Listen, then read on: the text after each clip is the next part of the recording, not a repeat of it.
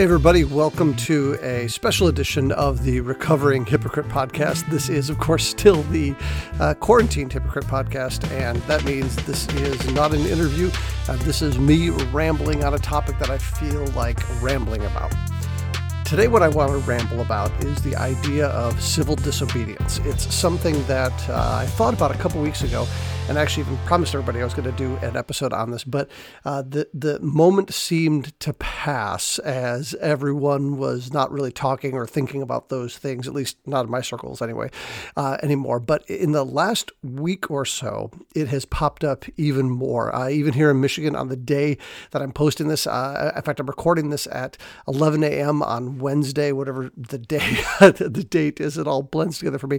In about an hour, there's going to be a protest down by the Capitol in Lansing, a gridlock kind of thing where people are going to gridlock with their cars to protest the way that we are kind of in shelter in place for the rest of the month and all the different aspects of that. And so it seems like it is a good time to talk about this. I'm having more people reach out to me on social media and email about this topic again. So I figured I'm going to ramble about this. I don't know how long this episode is going to be. I'm just going to ramble, give my best thoughts on a Christian's scriptural approach to civil disobedience, and then try to apply it a little bit to the situation that we are in. And so I'll do my best.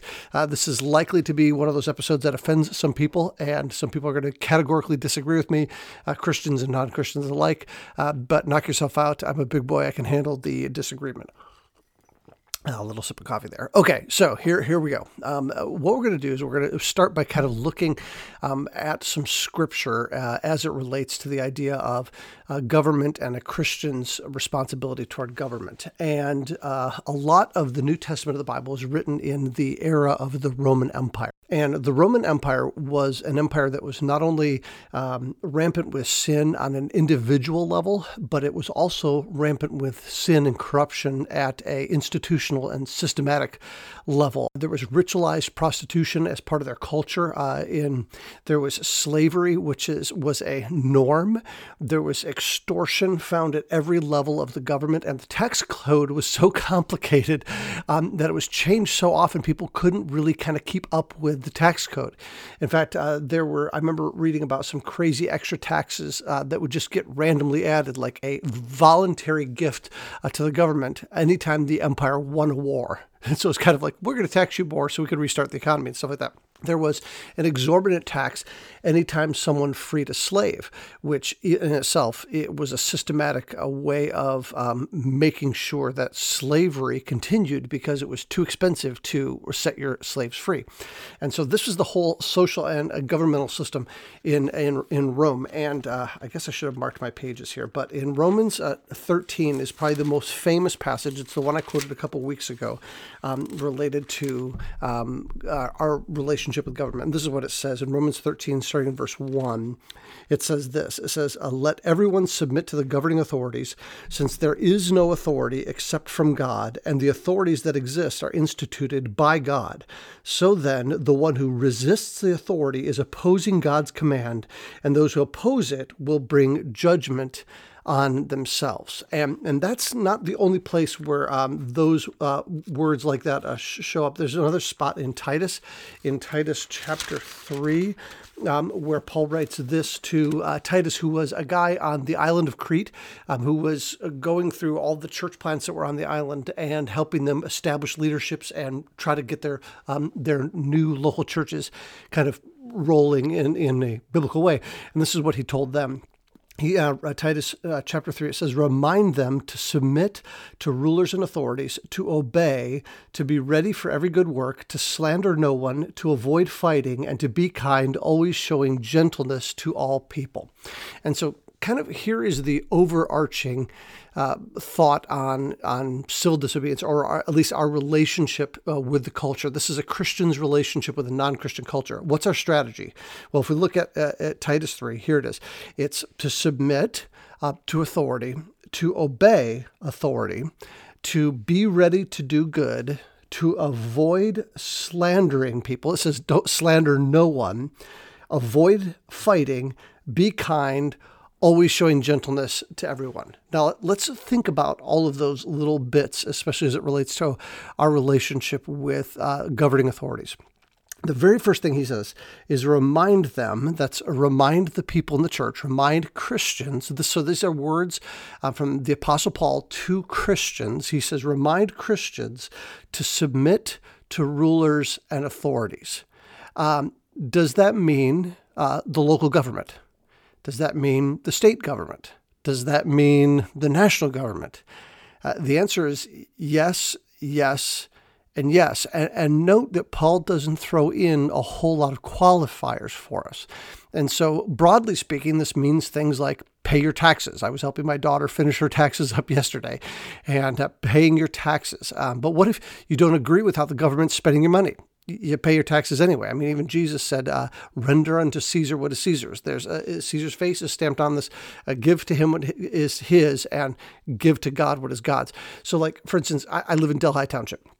One of the most frustrating things for me in Delhi Township is our sewer tax. And the reason our sewer tax is so frustrating to me is it's based on our water usage, but it's always more than our water bill, which is crazy. So I just don't understand why I'm paying more to have water run away than I am to the water that I use. But there's part of me that thinks it's exorbitant, and part of me thinks it's ridiculous.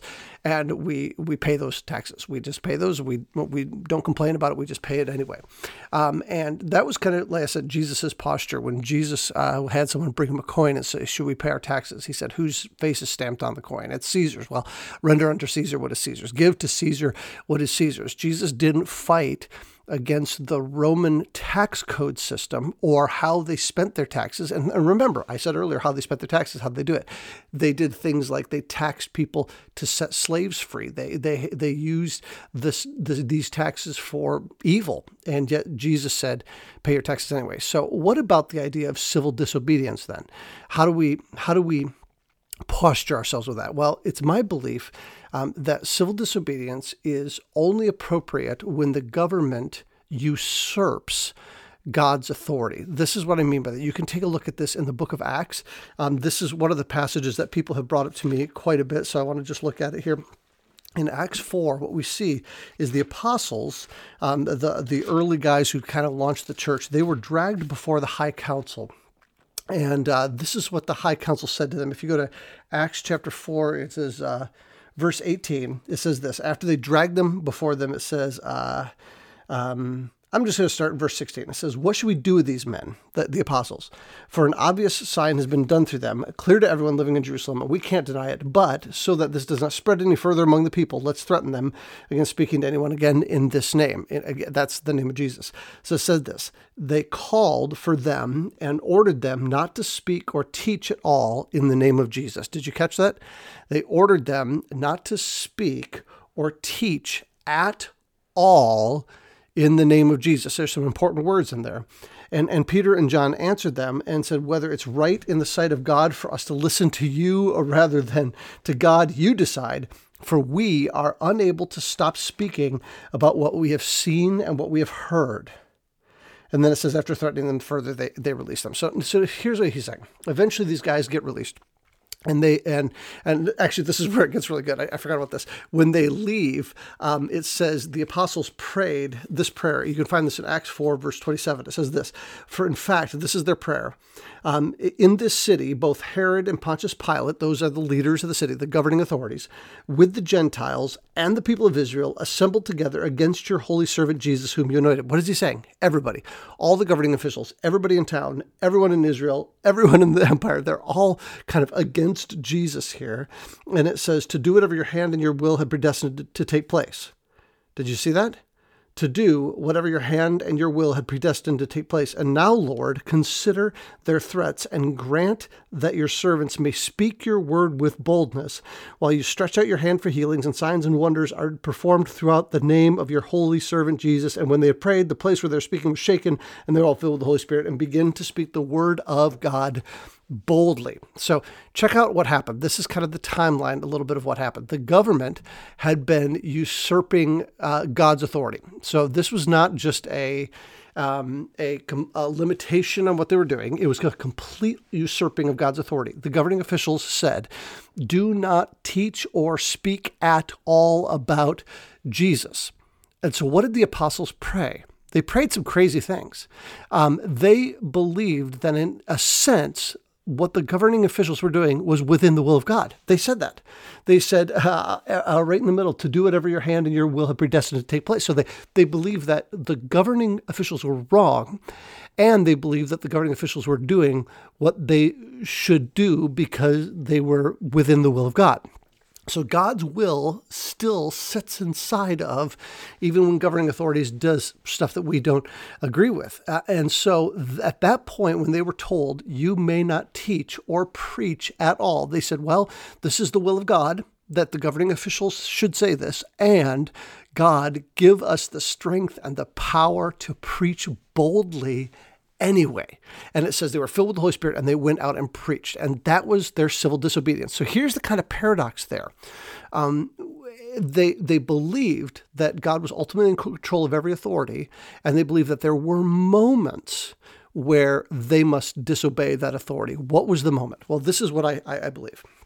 I believe that when the government usurps and completely eliminate God's authority and eliminates and says you cannot worship God, you can civilly disobey. So let's think about this for a second. Does that apply in our situation? So let's think about it. If the government says you may not worship God, we must disobey. If the government says you must kill an innocent life, we must disobey. If the government forbids or commands us to worship idols or to worship people, we must disobey. There is a time and there's a place for civil disobedience, and that time is when government usurps God's authority. However, civil disobedience, I don't believe, is scripturally allowed because the government simply limits your freedom. I think it's allowed when the government negates our freedom, because, quite frankly, all laws, in a sense, limit freedom. Taxes limit how you spend your money. Speed limits limit how fast you're supposed to drive your car. And we don't like to be limited at all because we have a sense in which we think we are the ultimate authority in our lives, and we don't like to submit to authorities. And we tend to disobey authorities because we see, not because we see that an authority is usurping God's authority. We tend to want to disobey authority because we think they're usurping ours. We think they're usurping our right to do things. And so when those times come, we think we should disobey. Now, there are times to civilly disobey. And when those times come, we need to do a couple things. One, we need to disobey. And then the second is we need to be ready to just cheerfully and joyfully accept the consequences. So one email that I got recently, someone was concerned about the fact that we had were temporarily moving our services online, saying that we should civilly disobey because what we're showing is that the next thing that we're going to do is at Riverview, we'll perform gay marriages, for instance. So let's think about that one as an example. This is a tough one, but just work through with me. Because I've talked with gay friends of mine about this before. And we've talked about whether I would perform their weddings, because now the law of the land is that gay marriage is as legal as heterosexual marriage. And what I've said to my gay friends is I wouldn't in a clear conscience be able to do so because I think that it violates Scripture. And so one of the guys who emailed me said, hey, it's just like, are you going to start doing gay weddings now? No, I'm not. But what would happen if the government said that if I didn't do it, I would go to jail? Then I would cheerfully go to jail because I think Scripture is abundantly clear and it's commanding something that goes against Scripture. So when government usurps authority completely, that's when we civilly disobey. Now, notice all the things, by the way, just kind of as a little tangent, that were wrapped up in that little story. Just because someone is gay doesn't keep them from being my friends. I know what I believe Scripture teaches about orthodox views on sexuality, but that doesn't change my friendship with people. In fact, my friends that I have who are gay know that my view on that. I also believe that marriage is something between a man and woman, and that the government, even though they've made a law about that, that doesn't change what Scripture teaches. And government has the right. I never protested when this law came up, because the government has the right to permit evil. It has a right to permit things that Scripture forbids. They do it all the time. What the government doesn't have the right to do is to command me to do evil. And the day that the government tells me to disobey God is the day that I'll disobey the government instead. And then I'll bear the consequences with a good submissive attitude. So let's go back to that Titus passage, because I think this gives us a roadmap. Titus 3, again, I should have marked these. Titus 3, it says, remind them to submit to rulers and authorities, to obey, to be ready to do every good work, check this out, to slander no one, to avoid fighting, be kind, always show gentleness to all people. See what he's saying? He says, we should be people who are ready to do good. It's not just being good, it's being ready to do good at a moment's notice, because we're people who live on a mission. Because as soon as we become followers of Jesus, in our culture, our reputation becomes Jesus's reputation. And so we should have this posture that we are ready to obey and to do good every single day. And when Paul says here not to slander anyone and avoid quarreling, the word slander actually comes from the word blasphemo, which is where we get the word blaspheme, and it literally means hurling abuse. And so followers of Christ, even if we civilly disobey, we are not to be people who hurl abuse. We are not to be people who quarrel. So can we disagree with politicians or celebrities or pastors or churches or journalists? Yes, but we must do so as followers of Jesus in a way that does not hurl abuse at them. Basically, what Paul is saying is a Christian ought to be somebody who keeps his cool, somebody who is gentle with other people and humble regardless of the situation that they're faced with. And so you think about, again, over the whole context right now, when you're confronted with an authority figure that you disagree with, what is your posture toward them? Later on in Titus 3, he says this, starting in verse 3, he says, "For we too were once foolish, disobedient, deceived, enslaved by various passions and pleasures, living in malice and envy, hating and detesting one another. But when the kindness of God our Savior and his love for mankind appeared, he saved us, not by works of righteousness that we had done, but according to his mercy, through the washing of regeneration and renewal by the Holy Spirit. He poured out his Spirit on us abundantly through Jesus Christ our Savior, so that having been justified by his grace, we may become heirs with the hope of eternal life." And so basically what he's saying is we as followers of Jesus are changed people. So the way that we do things, whether that is the way we obey or the way that we civilly disobey, should be different than the way that the world around us is. And so just that should be our litmus test, something we should be asking ourselves. Is the way I am doing this, whatever this is this honorable and showing a changed life and following Jesus, gentle, respectful of authority, even when we disagree? I have to tell you, there are times, especially in this crisis right now, where I'm finding it hard to be respectful of authority.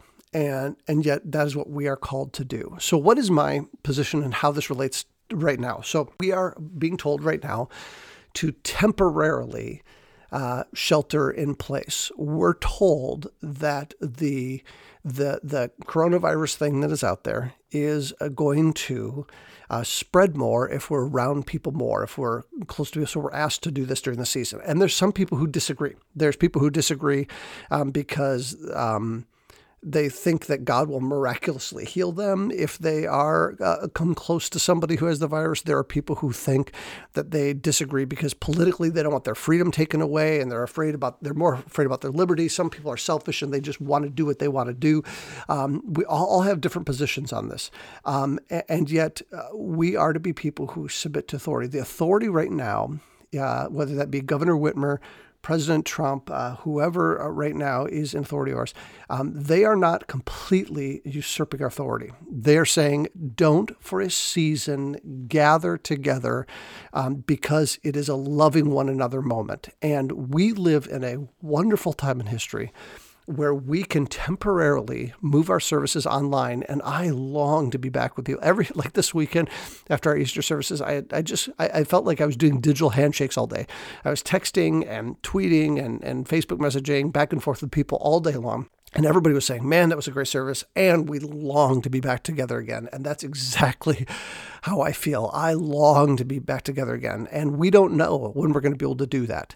We don't know when it is going to be safe and wise, but we want to love our people. There are too many stories, be that in Italy or South Korea or France or Virginia, of churches that have become petri dishes of this virus because they were unwilling to submit to the governing authorities. And so we're not going to do that. And so I don't know what that means for now. I know what it means for now. I mean, for now, we're going to continue to meet digitally. I don't know what that's going to mean about us gathering back together, how long it's going to take, or where there may be places where we feel like we should gather.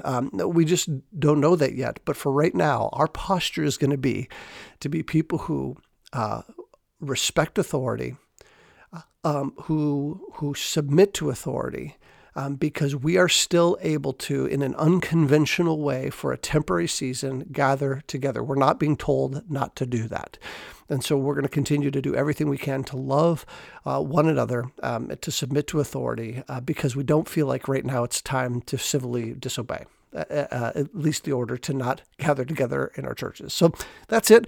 Those are my random thoughts on civil disobedience. Hopefully this made a little bit of sense. And please stay safe. Represent Jesus well, because your reputation is Jesus' reputation in our culture right now. And at the same time, pray for opportunities like the early church did to boldly proclaim the gospel. I'll tell you, there have been some amazing opportunities we've had to share the gospel because of this situation.